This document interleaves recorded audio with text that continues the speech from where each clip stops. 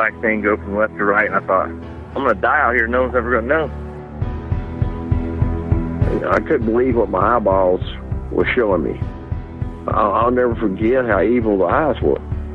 It was horrible. I mean, I've never seen nothing that evil. It ran towards me at a rate that I can't even explain. Turned and stared at me, and this look of, I just want to kill you. I want to say it was human, but it wasn't. He was yelling at me to grab a gun, grab a gun. I was like, for what? He said, just grab a gun. And there's footprints all the way to the door of my house. It had went inside my garage all the way to the door. 911, what are you reporting? Jesus Christ, you better... Sir? See ya! Hello? Get somebody out here. What's going on now, sir? That son of a bitch is about 6'9", I don't know. Do you see him now, sir? Yes, I'm looking right at him. Uh-oh. You're listening to Sasquatch Chronicles. Check us out online at SasquatchChronicles.com. If you've had an encounter, email me. My email address is wes@SasquatchChronicles.com.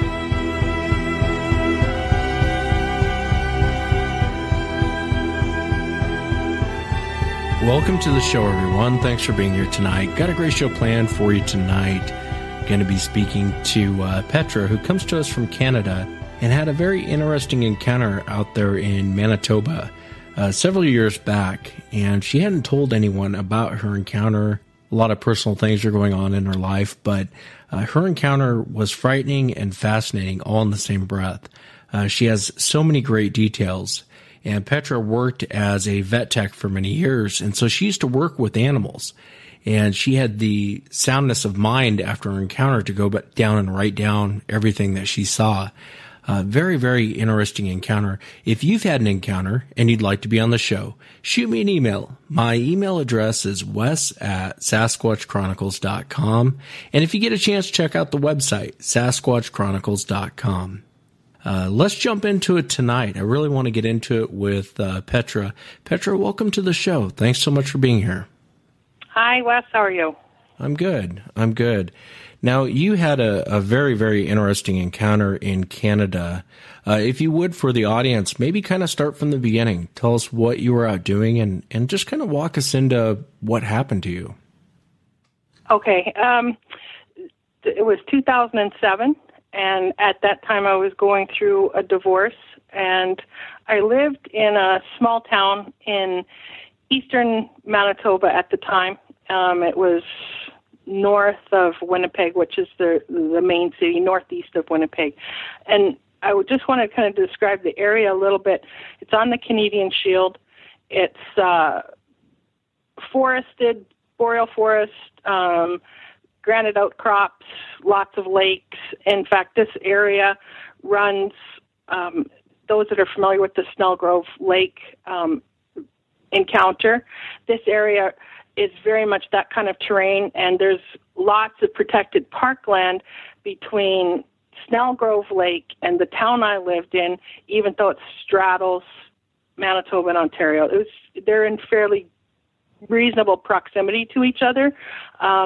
I don't want to give the impression that I lived in a fly-in community, because I didn't. I lived in a town that was very much accessed by highway, had people. It was, a little town, but had, a few little subdivisions in it, and right along the forest. I mean, it was the thing next to us was the wilderness. There wasn't a lot of urban areas out there. So that's where I lived. And because I was in the midst of going through a divorce, I was getting up very early every morning, and I would go out for a walk for at least an hour just to try to get my game face on for the day.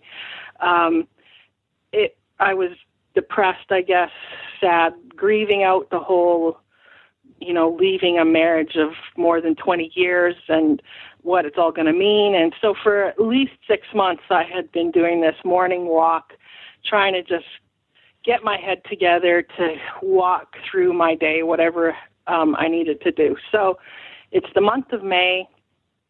I think it was about mid-May. It was sometime after the 14th. I'm not sure the exact date because I didn't note the date, but it was May, Manitoba, spring is in the air, and I'm out walking, and it's probably just after 5 in the morning that I left. I leave the town and walk down towards the lake, and I need to explain, too, that this town had one road that went into it, and that was it. You couldn't access it from any other direction unless you were coming by boat. And the road that led into the town was a secondary highway that left the main highway, which was 13 kilometers away. So there's no villages, no housing, no other structures from the main highway to this little town. It's just wilderness and crown land. And a great deal of that eastern, northern Manitoba area is crown land. It is not, can't build on it. It's owned by the government, and it's a beautiful, pristine wilderness, a great deal of it. I also needed to say, too, that my background is as a vet technician, and I worked for the government vet in my early days. And I just wanted to say that because part of my experience was animal observation, and when I left working for the government vet, I kind of kept my hand in industry a little bit by helping rear some injured and orphan wildlife for the DNR on a very limited basis, and it was voluntary. And I don't want to imply that I worked for the DNR. It wasn't like that at all. It was just a friend of mine that was a DNR supervisor would sometimes get my help with wildlife. So I had some background with animals and some background also with wildlife behavior. So that's who I was the day I went into this encounter. And I'd left the house very early, walked down to the lake, and the first thing that I thought was odd about that day was I was heading on a path that ran along the waterfront, and I found on the path 2 garter snakes that had been tied in a knot. Individually, they'd been tied, not together, but they both had been tied in some sort of a knot. That's not weird because kids do weird things like that. But what was weird about it was it's sometime after 5 in the morning, probably about 20 after 5 at this point, and the sun is just starting to, come up, and there's that soft light, but you could clearly see everything. And I'm looking at these snakes thinking, well, if the kids did this last night, why are they still here? Because where I was standing was an area I walked regularly, and I knew there was a fox den a few feet away from me. I knew the otters would come up the bank right at that spot. And there's no way snakes are going to be left sitting on a path when there's such easy food. So I thought it's weird. Why didn't an animal pick this up last night? It just seemed out of place. And one of the snakes was actually still alive. So I knew this had been done really recently. It's not like kids did it yesterday afternoon and they're still here. This snake was still quite alive. One wasn't. But I just kind of took my foot and moved one off the path, and I picked the snake up that was alive and put him in the grass. And I didn't even bother to untie him because I thought, well, he's not going to live too much longer, but some critter will find him. So that was the first little thing that just went through my head, is well, this is a bit odd. And I'd probably spend about, I'm going to say 5 or 10 minutes just kind of looking at the ground and wondering, where all the critters were that usually are in the area because these shouldn't be here. But didn't really give it any more thought, continued along my path, just a short little distance. And where I'm standing right now, I want to describe to my right-hand side, I have a lake that has a horseshoe bay right near where I'm at.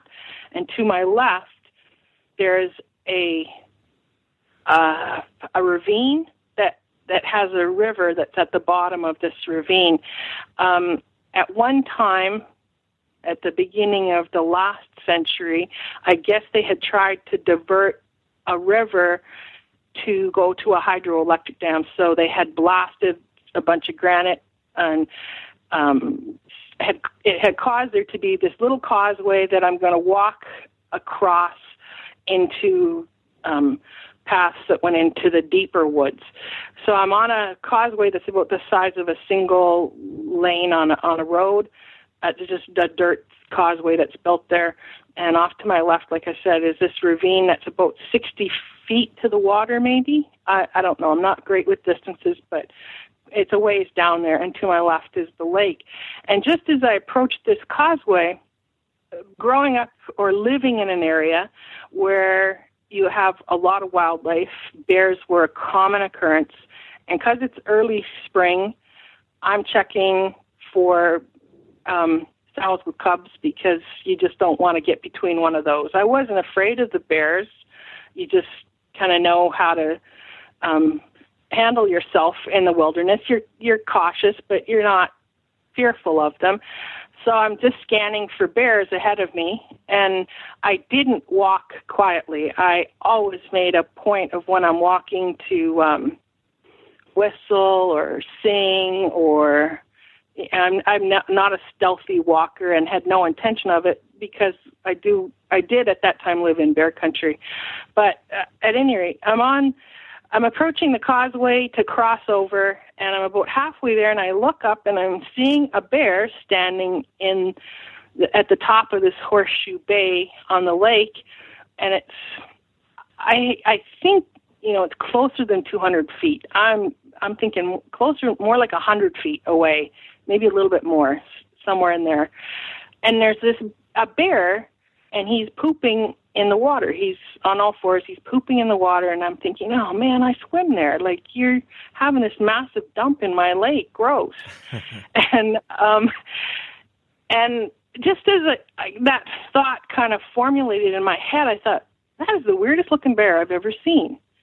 And just as that thought is kind of formulating, my bear stands up, and it's not a bear at all.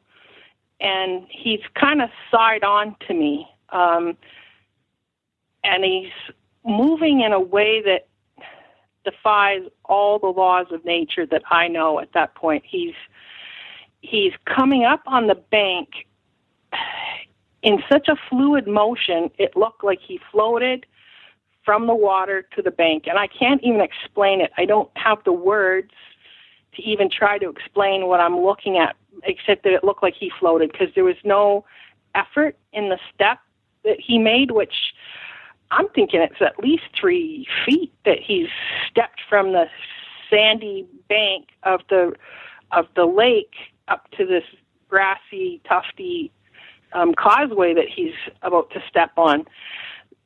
So I was like absolutely dumbfounded, and he's side on to me at this point, and he turns his whole upper body, not his neck, his whole upper body pivots, and he looks at me and makes the most fearful, grimacing face at me twice, like showing me his teeth, grinning in a kind of a creepy way, and made this massive, rumbling, gruff noise. Like, I don't know, it was a growl, a gruff. At that point, he just made this really, I don't know, loud noise that emanated from this guy. I think he was really tall. I'm going to say 8 feet. Everybody says 8 feet roughly, but he was roughly 8 feet. He moved in such a bizarre way. In one of my notes, I had written down that it looked like he was forward moonwalking, like Michael Jackson. And I think that's kind of an odd way to describe it, but, I think the first time we all saw Michael Jackson moonwalk, 30 years ago, it was like, how did he do that? It was that kind of a moment where it's like, how is he moving like that? He moved like he was on skates, and he just kind of floated towards the tree line. And as he approached the tree line, he's still kind of sideways to me, but he's slowly turning his body so that he's not really going to be side on to me. As he gets to the trees, he's now facing, looking in my direction, standing in front of the trees. And this is going to sound ridiculous when I say it, but he didn't move into the trees. It's like the whole forest moved around him. But he didn't conceal himself. He was still just low brush and scrub in front of his legs, but his whole upper body and to his waist was very visible.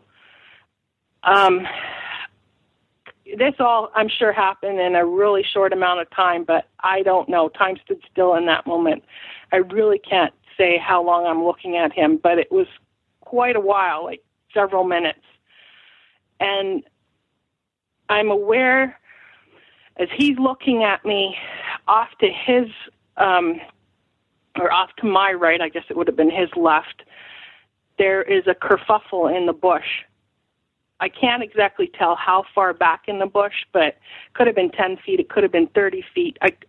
I couldn't tell how further away this thing was, but there was a creature that I think was even bigger than the one I was looking at, because it was just massive. It was like a shadowy image. I couldn't quite make him all out, but I knew he was there. And this one was losing its mind. The one that was concealed in the trees was absolutely losing its mind. It was snapping off trees. It was shaking trees, and it gave a roar that just made my knees go to jello. I felt like I was about to fall down. I don't know if it was just fear, or that I got such an adrenaline dump that it just made me go weak. I don't know what that was, but it was truly terrifying, and I was so scared. And all I could think to do was, I have to get out of here. I have to back up very, very slowly and deliberately, and for goodness sakes, lock my knees, because if I go down, I'm never getting up. Like, I really felt all the blood drain out of me, and, I was shaky, real shaky at that point. So I'm slowly backing up, and I am on this little causeway, so I have nowhere to go. I can't go left or right. I have to take one foot and just go backwards and slowly try to get out of there. But on either side of the pathway, prior to entering the causeway, there are these huge piles of granite boulders and rocks that have been stacked from the century when they did the blasting. So they're at the top of them. Some of them have little scrubby pine trees that have managed to grasp into these rocks. Some of them have a little bit of grass.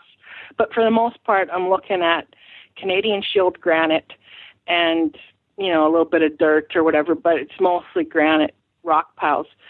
And I'm just thinking, okay, I got to get to where the rocks are. And I'm just backing up, and I hear what sounds to me like smaller rocks falling on the back of the rock pile that was to my left.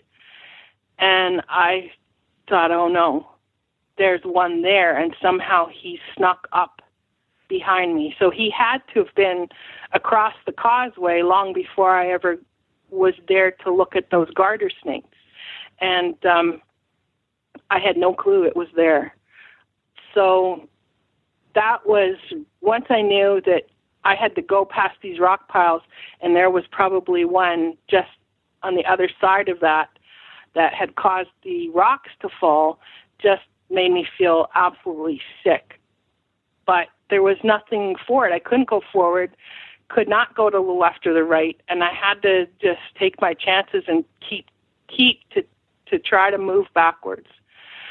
So I got probably parallel with the rock pile, not certain at this point if there was a creature on the rock pile, but kind of feeling suspicious that there might be, because I'd heard this tumbling of rocks.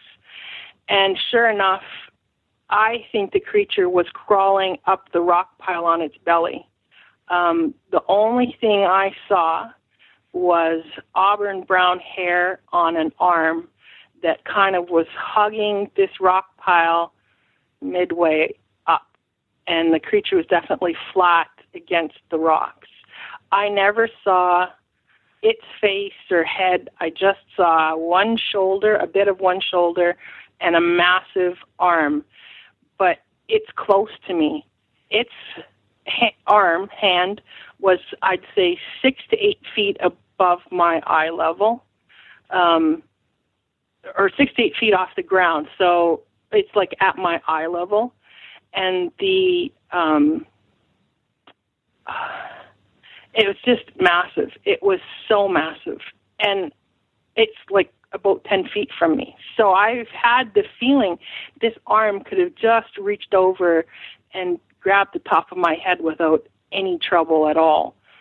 And I'm just trying not to panic and run. And I'm wondering now, is there another one back behind me where I can't see? Because between these two rock piles, I had to back up a little bit of a rise on the pathway, and I couldn't tell what was on the other side of that rise. And I thought, this is it. This is where it all ends, right here. And I just remember standing, looking at the arm. Every time I'd hear a rock fall, I would just freeze. I wasn't sure where the sound was coming from. I thought it was the rock pile, but oh goodness, what if there's another one a few feet back? I don't know what's going to happen, but it's not going to be good. So I had several minutes to look at this arm that was so close to me. So I got a very clear look at that. So to make a long story short, I'll go into the description of what I saw a little bit in more detail, but I was able to back out. There wasn't another one that I'm aware of on the pathway, and I got, I think, maybe about 600 or 800 feet away from the path that I had entered, and I was basically on my hands and my knees throwing up. And again, I don't know if that's adrenaline. I don't know if the roaring that had happened had infrasound in it. I have no clue. Or is it just sheer terror and fear? I don't know, but I was a mess. I got home and lived another day. But, back to what I saw, I was able to grab some notes that I had made, and they're not at all in any kind of cohesive order, so I'll try to explain what I saw. The one that I was looking at that I mistook as a bear was the same black bear kind of a color, except I noticed it seemed to have a little bit of red tinges here and there on its coat, but it was black, except it had a little red in it. I don't know how to explain that, but that's how it appeared to me. Its overall body was huge. It seemed, if its height was 8 feet, its shoulder width was 4 feet. It seemed twice as tall as it was wide, but that's huge. Like, to be that wide, it was huge wide. The other thing that I had written down here is massive barrel chest. When it was when I was looking at it from the side, it's unlike anything. You could not mistake this as a human being. Like, it had this barrel chest that, like a greyhound almost, a massive rib cage that stuck quite far out there. So that's the thing I had noted about that one. And I also had written down, because I got a fairly good look at its face.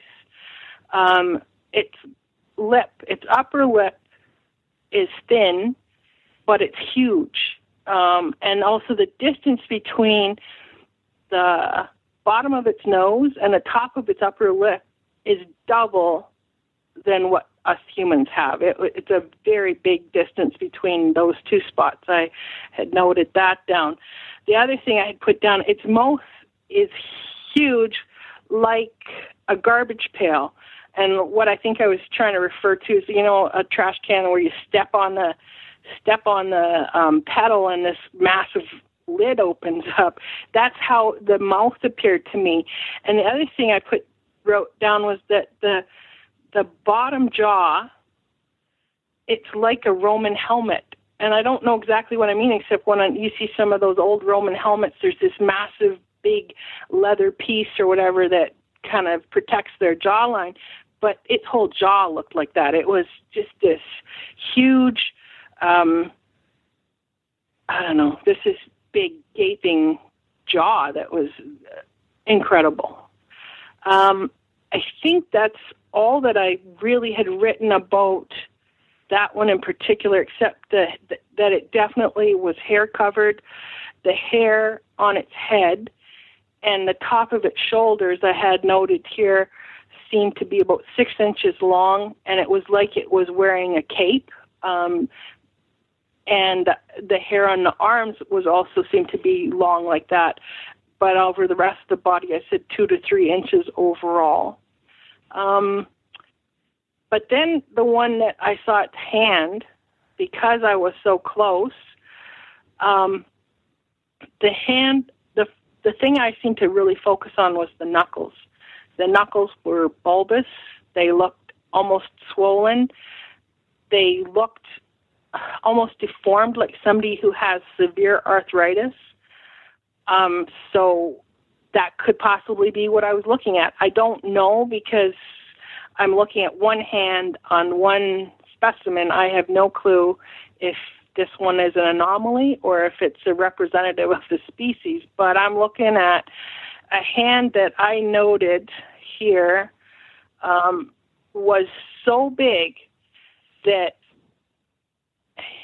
it had a big palm, a big hand, longer than any human's. I think it's perhaps more than 12 inches. The hand was massively long and very wide, I said as well. I also had an interesting note that I said the right hand has a break, a proximal phalanx break of the index finger. So why I put that down is that its index finger stuck out at a very weird angle. And it's not normal. Like if it was in a person, somebody had broken the joint between their knuckle and their first, the bend in their first finger. So I thought that was an interesting notation. I had forgotten about that. The other thing that I had said about the hand, I wonder if they get vitiligo. And vitiligo is a pigment disorder where all the pigment color leaves an area. And I should say on the black one that I had seen standing up, it appeared that its skin was dark gray on the face, and where I could see it on its hands, it appeared dark gray.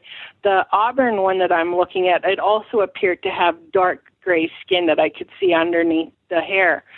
But why I'd written down that it seemed to have vitiligo, I said there's a white patch on the hand at the base of the index finger. But this also could be scarring from an injury. So I don't know if they get vitiligo, but that's what it looked like to me because it was so close. And let's see if I had anything else that I'd written down. One of the things about the hair on this arm that was hanging out across these boulders was that, again, the hair seemed to be at least 6 inches that was hanging very unkempt and scraggly looking. But the interesting thing is that on its hand, I don't know, I guess I didn't really think about Bigfoot back in those days, but I would have made the assumption that the hair would have gone all the way down the back of the hand, but it didn't. It stopped almost like it was a cuff, like the hair came down its arm and it trimmed the back of its hand, but I know it didn't. It had hair that hung a little bit, but there was relatively little hair growing on the hand. So I thought that was an interesting thing that I noted. And I had one other note about the big one that I had seen that had stood up.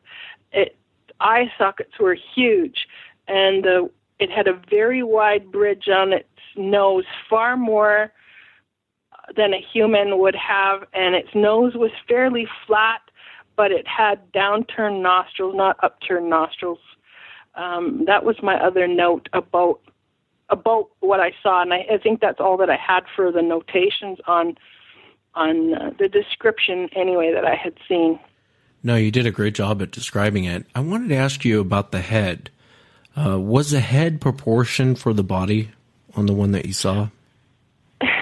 You know, the jaw was huge, but it almost seemed like a pinhead in a way. Like, it didn't seem like the head should have been bigger.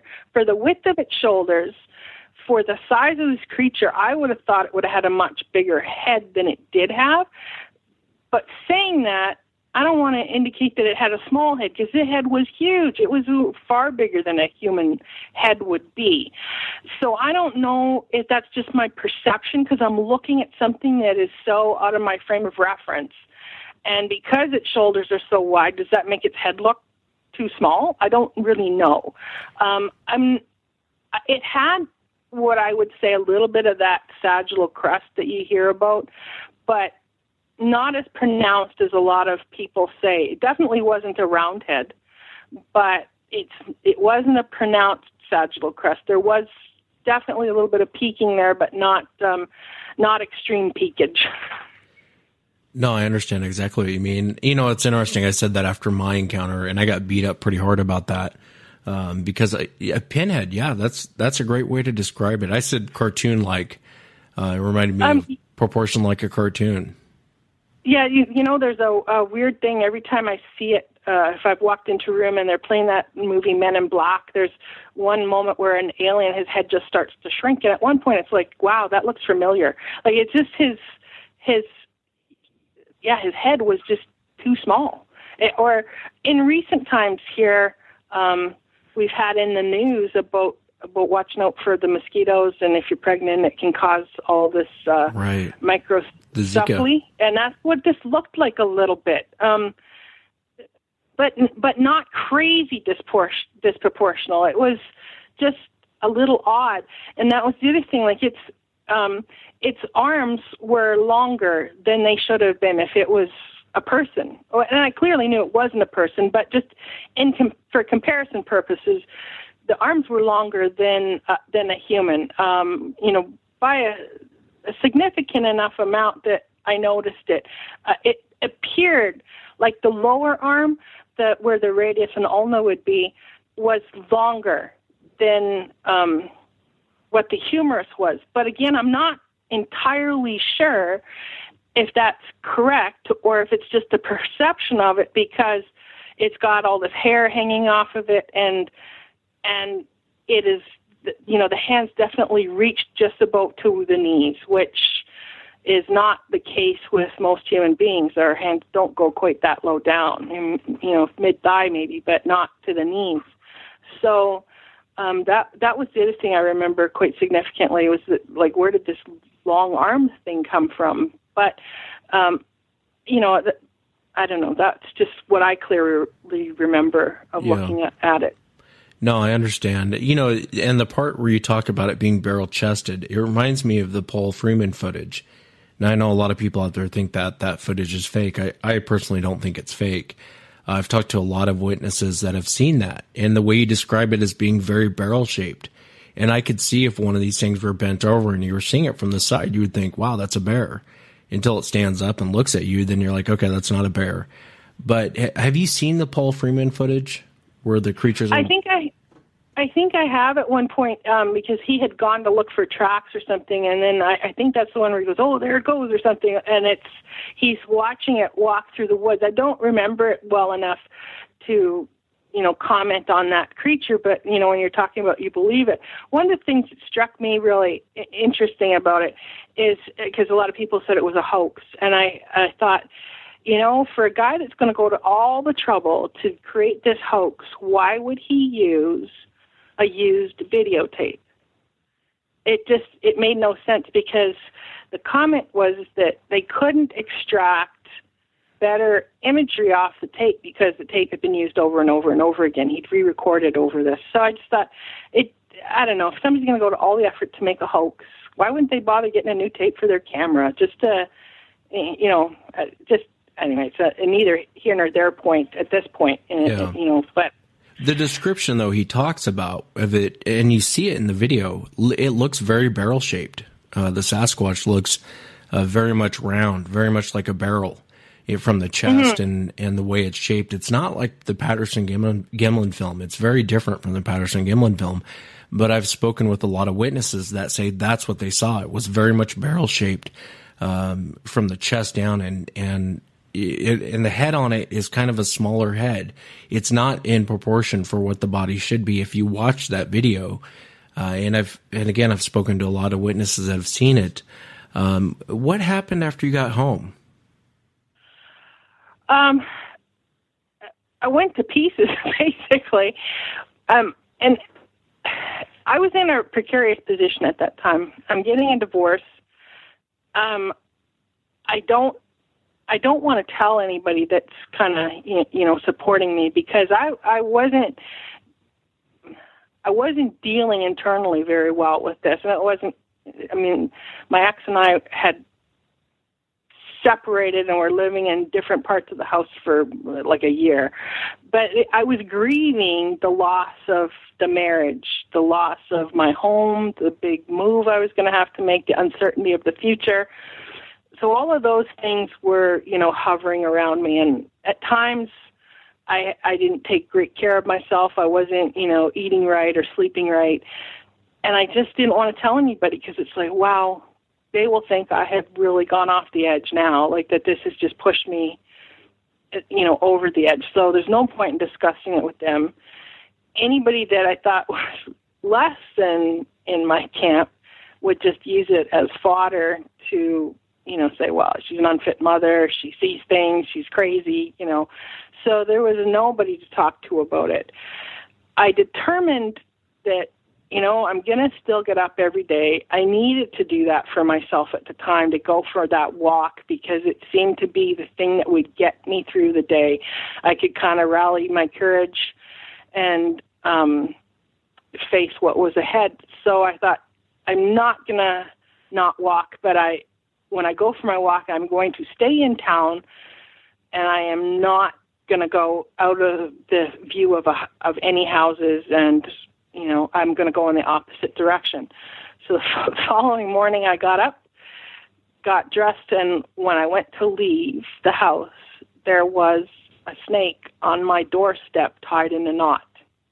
And that is truly the thing that has haunted me since this whole encounter, because I, at that point, really felt like these creatures knew exactly where I lived, and at some point they put it on my step. Now, why? I have no clue. Was it vindictive? Was it a gift? I don't know. I really don't know, except to tell you that in the 6 months that I had been going for these walks, I was probably doing some bizarre human behavior. If they were used to seeing people at all, I was really a nutter, I'm sure, as far as they were concerned, because there were moments that I would go down to the lake, and it's like bitter winter, and it's frozen, and you'd hear the ice popping, and I'd get down to the lake, and I'd scream my head off, like in anger, frustration, upset, just, scream it out, and then I'd turn around and go for the rest of my walk and go home. If these creatures were indeed somewhere within the vicinity, they probably thought, what the heck is she doing? There was other times I went down and I just sobbed my eyes out at the lake and just cried bitter tears and cried and cried and cried. And other times I would go down and sing, and I'm not a singer, but I would just self-comfort, I guess. I would go just down and sing and try to suck in nature and use that as my inspiration to move forward. But twice in that 6-month period, looking back, I now wonder if they weren't close, because I, at one point, remember going down to the lake, and it was one of my days where I wasn't dealing especially well with everything that was happening, and I'm crying my eyes out. And I am thinking, that's weird. How come I can hear an echo? Like, how come I'm echoing across the lake? Because it sounds like I'm crying over there. And I stopped for a minute, but but I could hear the crying sound that I was listening to, and it didn't sound exactly like me. And I thought, wait a minute, because it was cold, and I'm just thinking, is like the snowy cold air playing tricks on me?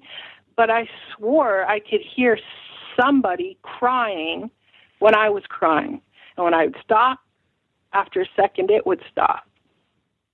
I'd just stand for a few minutes, and I'd start thinking about things, and before you know it, I'd be sobbing again. This very pathetic sob. And I would hear that thing start up again.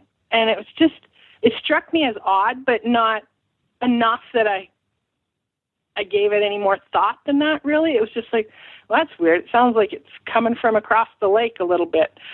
So that was one thing that happened. A few months after that, I had been at the lake singing. I don't even remember what I was singing, but, just whatever song. And I heard somebody singing what sounded to me like opera, and not just opera, but Russian opera. And the only way I can describe it is that what they were singing was a little more melodic rather than phonetic. It sounded like there was some, I'm not going to even say words, but syllables in there. But it was definitely melodic. And it was very much like an opera voice, which I thought was crazy because, I'm not a great singer, and I would never even attempt opera, but there's somebody singing opera, and I thought, wow, maybe this is where they come to practice, and they're just out here at, 6 o'clock in the morning.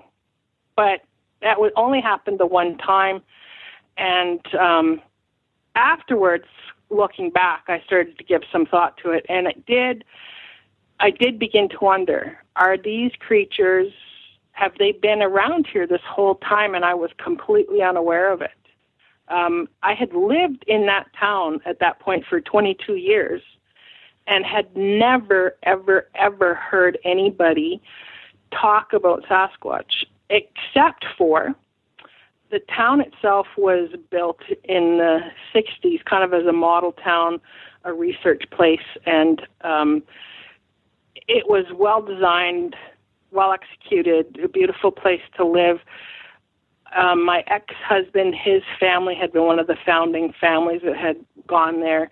And I'd heard through him and some of his friends, because he was born and raised there, that when the town had been created, there had been some footsteps, Bigfoot footsteps discovered around a bulldozer or something that had been clearing land. But that was more of an urban legend, really. There was no concrete discussion about it, definitely no pictures or anybody that I could actually say, oh, you were the one that saw it. So I don't know if there was any truth to it, but yeah, that urban legend had been around about Bigfoot footsteps. But my own perspective was that I definitely thought they probably existed, but I really believed they were like a Rocky Mountain creature, that if they were going to be anywhere, they're out in the mountains. They're not here in Manitoba. That never really occurred to me. I had heard a couple of, I don't even think it's encounters, but a couple of anomalous things that happened over on the western side of the province, but nothing where we lived. So I don't know if I was just living in my own little world of oblivion and didn't really want to allow that thought to sink in, but it really hadn't. Except I should have been more, more in tune with all of this, because being a vet technician, and working with wildlife, I just think there's a whole lot more out there that we don't know, and we just think we know everything, but there's a lot we don't know. And I'd also, when I got married and I had, raised my kids and gave up a career to do that, was a full-time mom and very happy to do it, but kept a little bit of working with animals. And if somebody's dog got, a face full of porcupine quills, inevitably they'd give me a call and, can you help us? And so I was still doing small little things like that around town, putting a stitch in here or there, helping somebody with their dog that's been wrestling with a porcupine or whatever, and then raising wildlife for the DNR. But I'd also started working at home as an artist because I could be at home with the kids and, watching them while they're doing their thing. And so also while I was doing that artwork, one of the things I started doing to give a little bit back was I began working in a seniors care facility doing artwork with some of the seniors there. And the care facility was one that took care of people that had severe dementia and Alzheimer's. And I didn't know an awful lot about either of those conditions. But I soon discovered that when people have severe Alzheimer's, they really lose their ability to communicate often. And it's all still kind of in there, but the pathways that allow them to speak about, the things they're thinking and feeling, I guess, become fewer and more far between. And so it's harder for them to access language. But if you can engage them in something that brings up their past, they're often able to talk more. So that was one of my focuses, was trying to do artwork with some of these people and find ways to elicit memories, because those they hung on to the longest, the further back they went anyway. So one day I had brought in harness that I had for my own horses. I had draft horses at the time, so I had a big old harness and Scotch top collar, and the horses had been wearing it, and they smell like horses. It smells like leather and sweat and horses. And there was a particular gentleman there that was, he wasn't too talkative. On a good day, you maybe get a sentence out of him, but most of his conversation was yes and no, and he wasn't the chatter, that's for sure.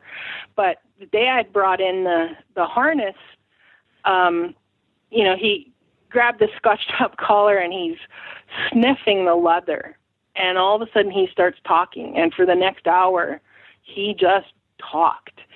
And he had been a mail delivery man in that area in the 1940s, and where the hydroelectric dam had been built, he, I guess, used to deliver mail to that community. And he used to have to pick it up. I don't know how far away it would have been. It's more than 10 miles away.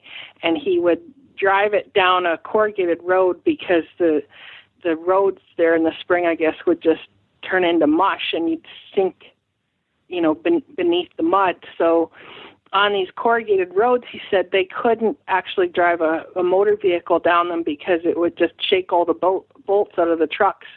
So he said they still had to deliver supplies and mail by horse and buggy in the 40s. And that was his job, apparently. So he began telling me the day he did the last mail run, he had made it to this town, dropped off the mail, and was heading back when a wild man came out of the bush. And I said, a wild man? And he goes, the ringaroo.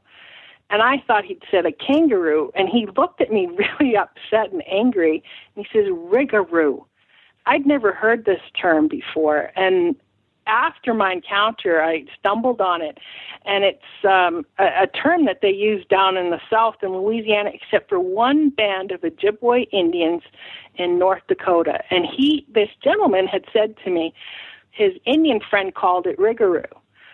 So it just lended credibility to the story he told me when I discovered that a band of Native Americans that was fairly close to where we lived also called it the ringaroo. So he described this creature as a tall, hair-covered, ferocious man that came out of the woods screaming, and, his horse bolted, and he said he was able to get out of there as this creature ran alongside of the horse and wagon, because he said, I kept my head down, I pretended like I couldn't see him and I couldn't hear him, and he said, that's why I lived.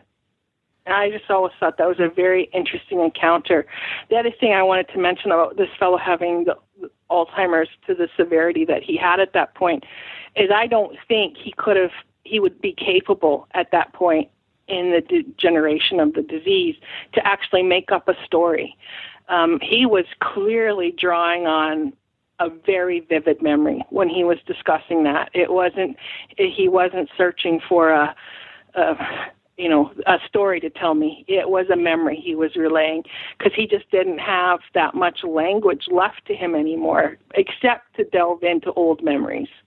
So whatever happened to him, he was absolutely certain, convinced, and it was truly a part of his psyche at that point. So he believed it. There was no question about that. And I didn't question him. I didn't want to question him, because you could see the effect it had on him. He was literally shaking as he told me this story, and it had happened, 70 years earlier. So it was still an incredibly powerful memory for him.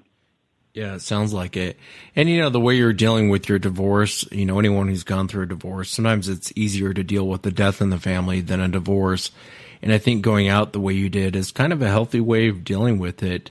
What's interesting is when you're talking about crying and or seeing, Doug Hychek, who had on the show from Monster Quest, was talking about Snellgrove and how he had heard what sounded like an opera singer across the lake. He couldn't make out any words or anything, but he goes, it reminded him of an opera singer. And there's no place for someone to be over there. It's almost impossible to be on that side of the lake. And I thought that was interesting, because you had experienced the same thing. And I really think that these creatures mimic us, whether it's us crying or singing or talking. I think that they try to mimic us, which is really creepy. For me anyway, maybe not to the audience listening, but for me, it's creepy that they will mimic you in that fashion on what you're doing, whether it's crying, singing, yelling, calling for your dog, calling for your wife. They will mimic you in that fashion. And that's odd to me.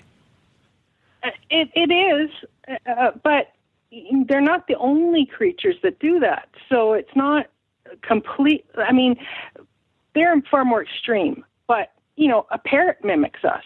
A parrot, if you've had a very playful parrot, it wants to engage with you, it will do everything it can, including stand on its head and sing for you. And it just likes to mimic. So I don't know, is mimicry a sign of intelligence?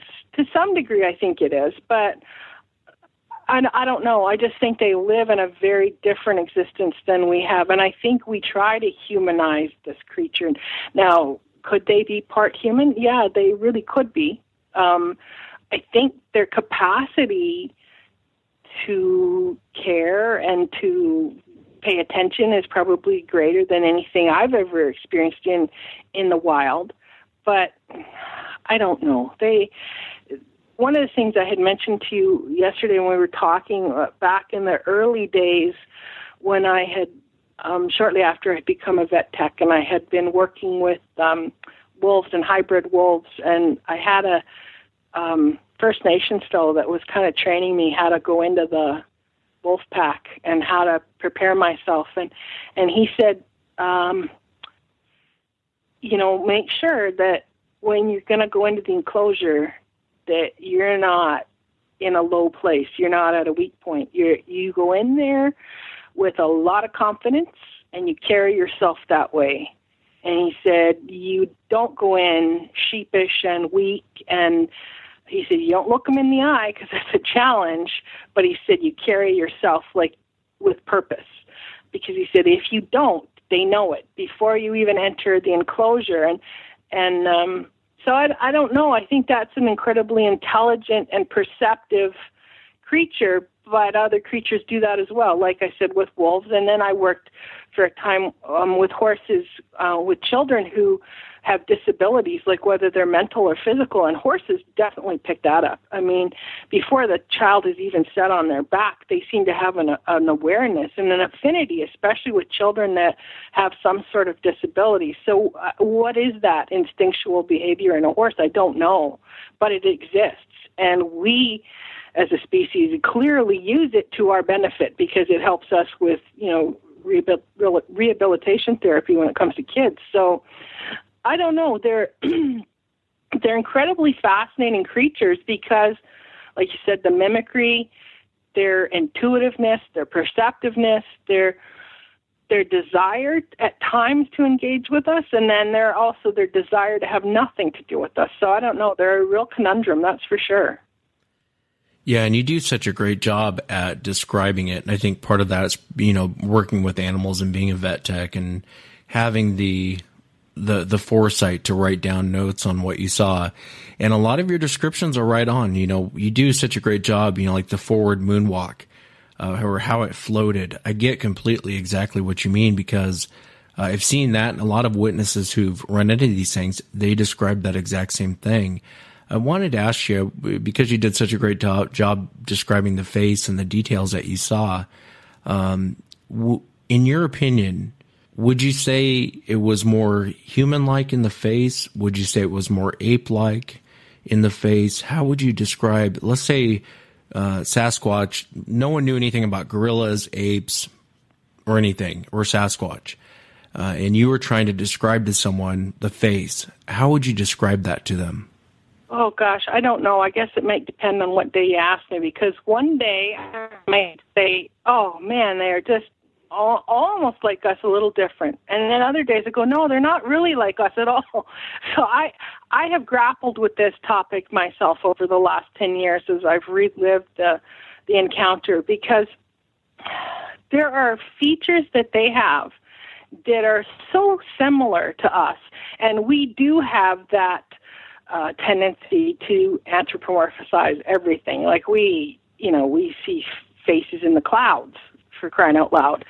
So when we look at something that does resemble us, we are looking for where we are similar. So yes, you definitely see it. The one that I saw that looked at me with this massive eyes that are wide set and a brow ridge that stuck right out, and a nose that's just very human nose, not at all an ape-like nasal opening. This is a nose. But the mouth and the jaw were so peculiar. The hugeness of this jaw, I can't even begin to comprehend it, because it didn't look real. It looked like it was wearing something over where its jaw should be, because it was so broad, wide, and prominent. But I don't think they're human. And yet I look at them and go, yeah, but I could see why everybody says that. So I don't know. The answer is I don't know what they are. I don't know what I saw, because I go back and forth between both things. And because I only saw the one face, that's not a good place for me to make a judgment on it. I can tell you what I saw, but my own feelings about it, I don't think I've resolved, because I've only seen the one face. I don't want to decide in my own mind that that's the representation of the species, because, in our human species, we have things at both ends of the spectrum, and then we have the most of us that are in the middle. But if you happen to look at something that's at one end of the spectrum, it's going to be vastly different from the thing at the other end of the spectrum, and both have some semblance of what might be in the middle, but they don't compare very well. So I guess that's my point. I don't know what I'm looking at. There's aspects of it that are very gorilla-like too, with the brow ridge, the scowling, the grimacing it did, like this face grimacing. It looked like it was trying to give me a cheeky grin, if that makes any sense, but at the same time it elicited all kinds of fear in me. So there was nothing playful about this grin. It was quite a ferocious thing, but yet the lips curled up in a really weird kind of grimace that is very human too. So I don't know. I'm not helping clarify anything here. All I can tell you is what I saw. Yeah, no, you're doing a great job. You're doing a great job. And when you and I were talking the other night, and you were talking about the hand and seeing the nails, and what I thought was fascinating about your description, on the last show I talked about the guy who had been out smoking weed, and they were drinking, and they were in a bus, and he would describe the hand to me. And he said the hand reminded him of like a catcher's glove. And I said, what do you mean, like a catcher's glove? And he goes, well, it was just that big. And he goes, the nails were, it reminded him of someone who had severe fungus. The nails were all cracked and yellow, and the hand, the bulbous, the way you described the knuckles and the fingers. And that's how he described it. Almost to a T, that's exactly how he described it. And he just, one of the little notes I had here, too, is it looks like he needs hand lotion. And I guess because this hand looks so leathery and dry and cracked in places, crusty and, dirt embedded, and fingernails that were disgusting. Just like, lots of debris under these unkept fingernails that a couple of them were clearly busted off. I don't know, does Sasquatch bite his nails? But this guy definitely had nails. So if they do bite them, they don't bite them to the nail, down to the tips of their fingers. I don't know how they would take care of their nails, or maybe they don't even have to think about it because they're digging in dirt and, like a dog, they wear off their fingernails just by the fact they have to forage. But yes, the fingernails, that was something that I had mentioned to you, was that the fingernails were very striated. Like they had, it's like looking at almost a piece of petrified wood. You could see the striations in the nails. And so I don't know, it's like somebody that does have fungus. They seem to be quite thick, like thicker than our human fingernails are, but definitely nothing like a claw, not at all like a claw. It was a fingernail with a fingernail bed, and you could just clearly see a very almost human-looking hand, except for the size. And the other thing that I noticed a little bit was I guess I had made an assumption somewhere along the way when I'd heard of Sasquatch years and years ago that they would be physically a little bit like a chimp or a gorilla. I didn't think they would be so human, and I guess I anticipated this thing might have a thumb, but like a chimp, their thumbs would be small. I worked with a vet at one point who did embryo transplants at a zoo, and I often assisted him when he was doing that. So I got to spend a little bit of time near an ape house that had a chimpanzee, so I would see the carer take this thing in and out. And one of the things I noticed about the chimp's thumb is that his thumb attaches further back on his hand, and it doesn't come up quite as high as ours does. Mm-hmm. And the thumb also isn't large. Like, our thumb is definitely wider than our fingers. Well, this chimp that I saw, and like, again, I don't know very many chimps, so this one maybe it was an anomaly for a chimp, but his thumb was not at all bulbous or large. It was pretty much about the same size as, like his middle finger would be. But the Bigfoot I saw, its thumb was large, like our human thumb is large. So I thought that was an interesting thing. It wasn't at all chimp-like thumb. It was very much more a human kind of a hand I was looking at, even though it was huge. And the other thing I remember about the hand was, while I said it looked like it needed lotion, and I also said that it seemed to be very greasy around its wrist, just at where the hair seemed to come from his arm to his wrist. The back of the hand there seemed quite oily. Now, is that off his coat? I don't know. Or was he digging in something? I don't know. But that was definitely the impression I had. There was no rain, or hadn't been rain, but there is dew at that time of the day. And with the month that it was, there would be dew. But I don't think his hand looked wet. But definitely it had a glistening to the skin that I could see.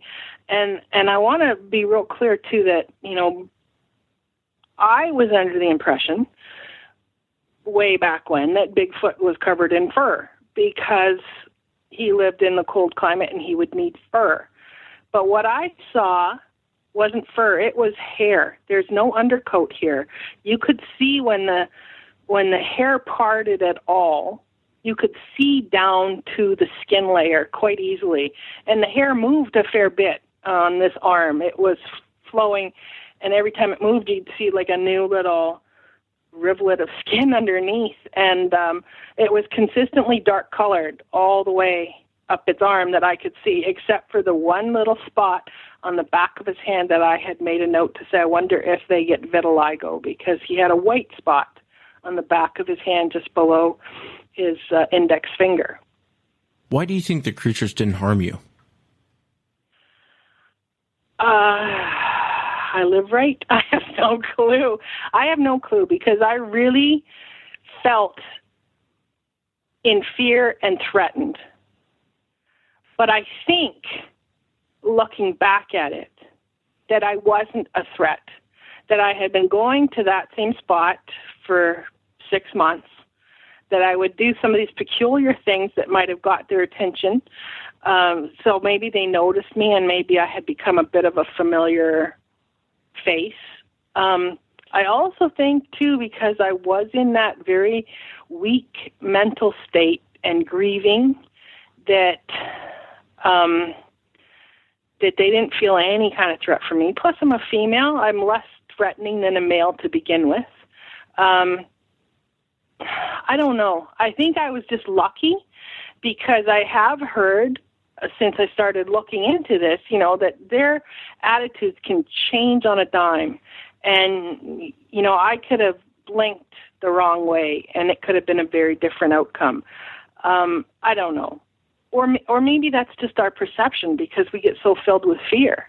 Maybe in truth there's not very many people that have truly physically negative encounters, but they scare the heck out of us.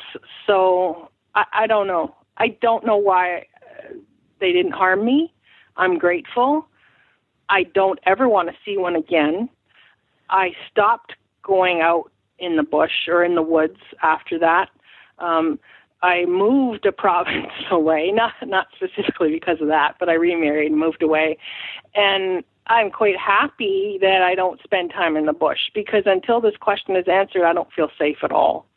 And I guess we can do things to make ourselves feel better, to be safe, to carry a gun, to not go alone, all of those things that I hear people say, but I have not achieved a comfort level. I mean, I'm talking about this now relatively at ease, but we're 10 years later, I still won't go in the woods. I had nightmares for such a long time. I would wake up in an absolute sweat, just terrified and wondering if they had followed me here. Because once I became aware that they actually followed me home, it was horrifying. I thought, well, it's a wild animal. There's no way it's going to come in the town site. Like, it's just not going to do that. But clearly, it did. So I don't know how they get in and out, and nobody has ever seen them. Nobody's ever talked about it, except for those few things that I've mentioned. But I knew people that hunted regularly, had trap lines, cross-country ski, did all kinds of stuff, and I've never heard a whisper from anybody saying, oh, you know what, I saw this weird thing. And I'm one of those people that at that time, a lot of people maybe would have thought, well, I'll give her a call because she works with wildlife and she might know. And I had done some presentations at the school. Like, I used to raise some of these injured and orphan wildlife. So I was a familiar face. Like, I'd go to the school, I'd talk to the kids about, wildlife and conservation and, just show them the baby raccoons that they would love to hold and all that. So I know people knew who I was, were aware of who I was, and because I'd worked with the government vet for a time, people, I think I would have heard about it from somebody, but I'd never heard a word. So I don't know. Yeah, no, I understand. And it's not easy to come forward. I know it wasn't easy for you to come on the show and share it, and I really appreciate you sharing it, because a lot of people, they have these experiences and then they don't want to come on the air and share it, which I understand. But people have to understand there's other people out there who've experienced what you've experienced. And there's little details you can pick up from people's encounters, like the opera singing. The minute you said that, I thought immediately of Doug Hychek talking about that on the Monster Quest episode. I thought, wow, that's identical to what Petra's saying. And I've heard that before from other witnesses. And so there's so many little details you can pull out. And like I said, it's little pieces of the puzzle. But this wasn't the only time something strange happened. Something happened to your ex-husband. Do you mind telling that encounter? Yeah. I don't know what he would say about it to this day, because he and I don't communicate or talk, and it was kind of a bitter end. But about 3 years before our divorce, he had taken the youngest out to do some, just free camping out in the wilderness, and they'd go not far from the house and pitch a tent and make a campfire and roast marshmallows and just giggle and talk and do all that kind of stuff, which was great. So I'm totally in favor of that. And he'd grown up in the area. He was an extensive winter camper, which I wouldn't want to do. And in Manitoba, minus 40 is common in the winter. So, he was a bit of a tough guy, not at all a wuss. And he took my daughter, and they went to do this camping, and they were not very far from where I had my encounter. They were just down the river on that ravine I talked about, with the drop that's like 60 feet below where the river is. And they were along that edge. I don't know the exact spot because I wasn't with them, but that's where they told me they had camped. And they had been in the tent at night. They had our dog there. They hunkered down to go to sleep. And about 2:30 in the morning, they had deer just come bursting almost through the tent. They actually said they felt like a deer had jumped over the tent, and the bush there was a kerfuffle, there's noise, there's all kinds of commotion. The dog is shaking, there's crazy stuff happening. The ex kind of opens the tent up to see deer scattering all around him. And he said, kind of as he opened the tent up and went to get out, he heard something large near him that he described as the biggest bear that ever was, kind of stepped on the edge of that ravine, and it's pitch dark, and there's no lights out there except for whatever starlight, moonlight is created. But this thing went down the ravine, whatever it was. And it's at the bottom. They could clearly hear it splashing in the water down there. But they said the screaming that started, the daughter come home in absolute tears, and he came home visibly shaken. And he said, I have never heard anything like this. I have never heard anything like this. The screaming, the roaring, the bellowing, he said it blew right through you when this thing screamed. But he was certain it was a bear. Now, at this point, after having that encounter in that exact spot, I'm not sure at all that was a bear. I'm not a hunter, per se. I mean, I've done some bow hunting and that, but I'm not a hunter. I'm familiar with bears, but I did not think that bears stalk deer. Now, maybe they do, but I never heard of them chasing deer down. I know they'll snag a fawn, they'll catch one that's not looking so well, but clearly whatever it was had chased these deer for quite a way, caused all of this commotion. So they left the camping equipment, everything. They ran for the truck, which had been parked at the edge of the lake. The dog had beat them to it. They hightailed into the truck and arrived home. When they went back the next day to pick up the gear, when he came home, I said, that took a while. Is everything okay? And he goes, yeah, he said, we must have really just upset everything trying to scramble a tent because everything was all over the place. And he left it like that. Now, of course, I wonder, all these years later, if that was something other than a bear, and if he didn't have the tent, overturned afterwards when he had left the scene, if something had come back later on to have a look around at what was there. But, yeah, things were scattered about the campsite, he said. To what extent, I don't know. And I've never discussed it with him after my encounter. After my encounter, I moved within that month, and we were divorced, and I didn't go back to that town. And it's, not something that he and I would ever at this point discuss. So I can't really add a whole lot to that, what he talked about, except to say that it strikes me a bit odd now. Yeah, it does. It does. It makes you wonder what he actually ran into out there. And, your encounter is terrifying. I'm so glad that they backed off. And, there's a lot of questions I have in situations like that. Why don't they attack you? You're such an easy pickings at that point during your encounter, Petra, that why not attack you? You're easy pickings, yet they don't. And they'll do. This is going to sound silly, but I feel like they almost felt sorry for me. And I don't know why I even say that, except I kind of feel like that. And I don't know if it's because, I'd been this pathetic thing going to the lake for 6 months and crying. And if they indeed have our emotions, or at least some of them, some of our base emotions anyway, sadness is a real thing. And, there I am day after day, crying my little eyes out. And if they're watching me, I just wonder if they felt sorry. I don't know. I really don't know. I wonder, was the garter snakes a gift or was it a lure? Was the one that crawled up behind me trying to ambush me, and was the whole thing of allowing it to even see it pooping in the lake?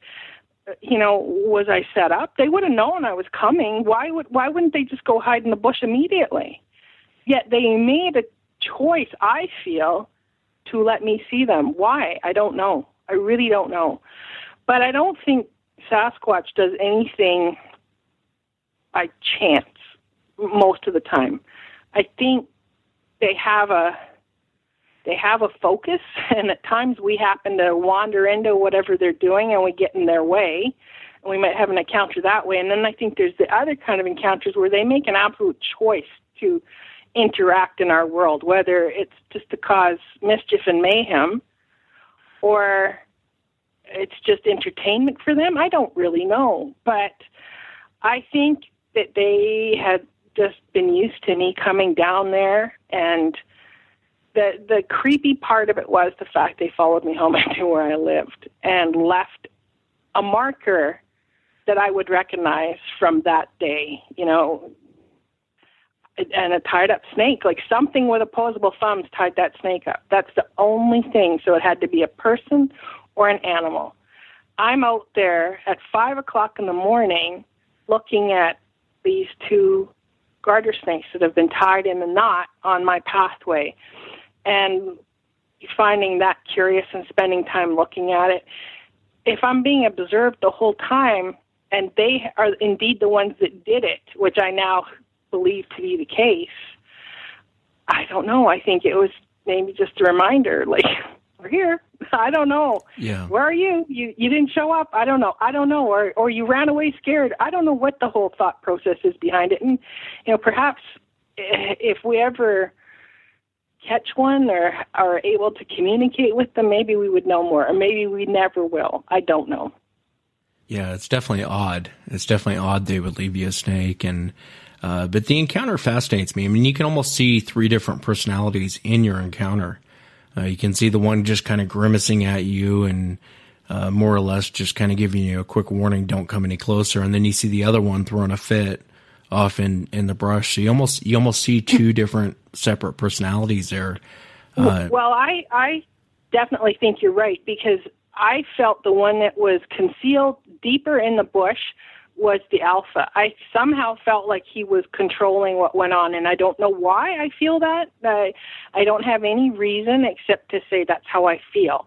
I felt like the one that was in the lake originally, he was supposed to draw my attention. And I felt like the one that was auburn was a much older creature. And this is going to sound crazy, but I almost wonder if it was female. There was just there was no fast movements, I don't know why I say that. Maybe disregard it, except it's just my own perception. And maybe that's what I want to think. So the only thing I can say is that the one that was in the lake made a conscious choice to be in the lake when I came across that path. There's no way I stumbled onto him by accident. It wasn't like we just crossed paths because I came around a corner and there he was. He would have heard me coming because, like I said, down that road at 5 a.m, there's no traffic. There's no sound of a community or anything like that. Everyone's asleep and they're, further away. They're not within earshot. I'm the only one out there.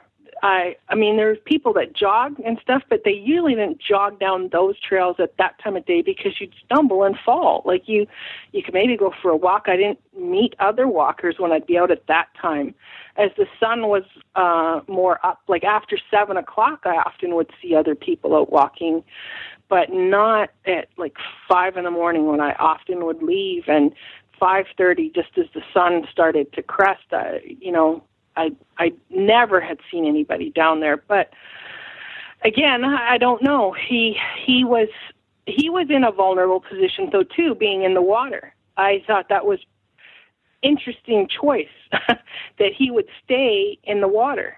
I don't know. Just maybe it's not. Maybe that is my own perception. Maybe they're such great swimmers that he was in the water because then he could have 2 points of exit there. He could go up on the causeway or he could swim out on the lake. I don't know. I'm not sure. But he clearly allowed me to see him. And he clearly took the biggest poop you've ever seen in the lake. And I wonder if that is a common practice that they have, that if they have the choice to poop where there's water, do they do that? Because then we can't find their poop.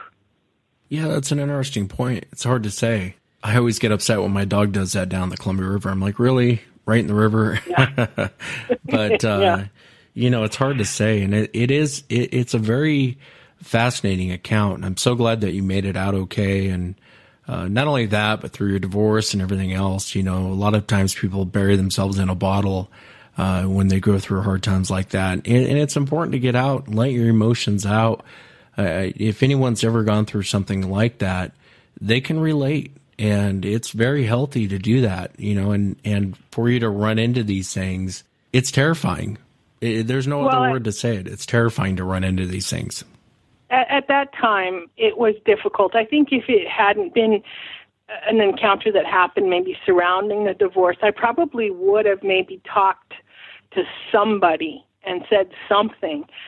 But because of the circumstances of my own personal life, I just kept it to myself. And I think that isn't a healthy existence, because I know the monster in my head got bigger. The more I didn't speak about it, the more terrified I was. And this is where I have to just take a moment, and I know you're probably not going to like this, but because you're a very humble fellow, but I have to say something from the bottom of my heart. I feel like Sasquatch Chronicles was a lifeline, and I literally was drowning in my own pain with this encounter. I think I had PTSD. I think that I was truly struggling more than I would admit to anybody, including myself, because I would wake up in terror at times at night. And I have a couple of dogs, and I remember one time going for a walk with the dog. Now, currently I live in the GTA of Toronto, which is huge. It's like New York City, but I'm a little ways out of it. So I have clearly moved away from the wilderness, and I guess I kind of had this satisfaction of thinking, well, at least they're not here. I've since come to think twice about that, because I think anywhere black bears can find habitat, these creatures could find habitat and then some, because if they're indeed that clever, they could stealthily exist not very far from our urban areas. So I know at one point I had taken my little dog for a walk, and we'd gone scrambling through a park and up a hill and through some trees, and I saw a deer, and I thought, cool, and then I saw a bear, and I thought, I got to get out of here, and I almost couldn't walk home. I was so terrified, because it brought me right back to that moment, and I was having problems breathing. I was literally having a stress panic attack where I thought I was having a heart attack, but it was all psychosomatic, my own my own trauma from the experience. But when I found Sasquatch Chronicles in 2013, I began listening to it. And the first couple episodes I listened to, I cried the whole way through because I felt like somebody understood. And when you feel so terribly alone after an encounter like this, the relief it was to find other people who were willing to talk about it. Whether they came up with any answers or not didn't matter. The fact they were willing to talk about it, it gave me an opportunity once a week to sit down and do a little bit of mental health. It was my therapy.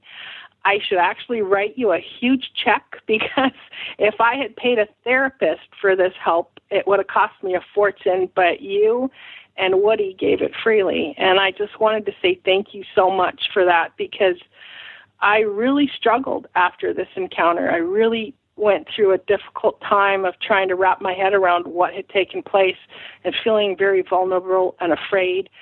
And I no longer feel the same capacity of fear. I wouldn't say the woods are a comfortable place for me anymore, and maybe they never will be. I'm not certain about that, but I'm comfortable with the rest of my life, and I'm happy, and life took a really good turn for me, and, I remarried. I have a beautiful existence and a great life, and this is just one of those unanswered questions that still exists within my mind, and that's, what did I see that day? What is it? And so the question of Sasquatch is now part of my existence, and something that I do devote a little bit of time to reading about and trying to research in a very quiet way. But I wanted to let you know that your gift to us, to all of us, this community of curious onlookers, has been something that I don't think we'll ever get the full measure of, because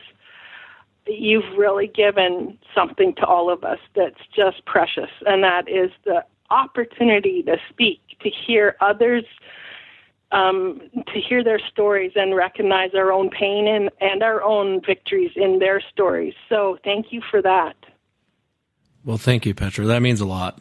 That means a lot to me, and I really do appreciate you saying that. And it's not easy, after you have an encounter, it's like I always say, who do you talk to? You can't call, what do you do? Call the cops? They're going to laugh at you. And so I appreciate the kind words very much. It means a lot to me. And I really do thank you for saying that. Thank you very much. It does mean a lot to me. And it means a lot to me that you'd come on and share your encounter. And I hope it helps someone else in the future. Well, I do too. But I can't, without going into any details, I don't want to, take the credit for it. I was kind of forced into this in a way, because I was outed by a researcher who, published my story without my consent. And so I felt like I need to own this story. I need to take control of this, because it's my story, my words. And I felt the only people that I wanted to have this was Sasquatch Chronicles, because you were the ones that helped me through it. And I just felt it was such an honor and a privilege to even be asked by you. So, thank you to the one who outed me, because as I told you, I spent some time in a very uncomfortable position discussing all the silliness that goes in the Sasquatch community. Sometimes we're not very supportive of one another.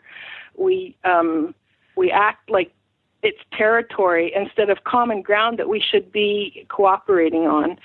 So, and I know that you and Woody have been, victims in this too. And I just really wanted to very publicly say that you guys have my support and my undying gratitude, and nothing is going to change that. I am very loyal, and I just feel that you've given our community a really great service that nobody else had quite touched on in the way that you've done it. And that's because your focus has been the witnesses and what they see, not the so-called professionals and the know-it-alls who are trying to promote themselves for some kind of gain, I think, in a lot of cases. But your focus has been the people, and you've always addressed people over the last 4 years that I've been listening, you've always addressed people with a measure of respect and concern and compassion, and often you don't see that as well. So I'm just grateful. I'm grateful for what you've done because it's given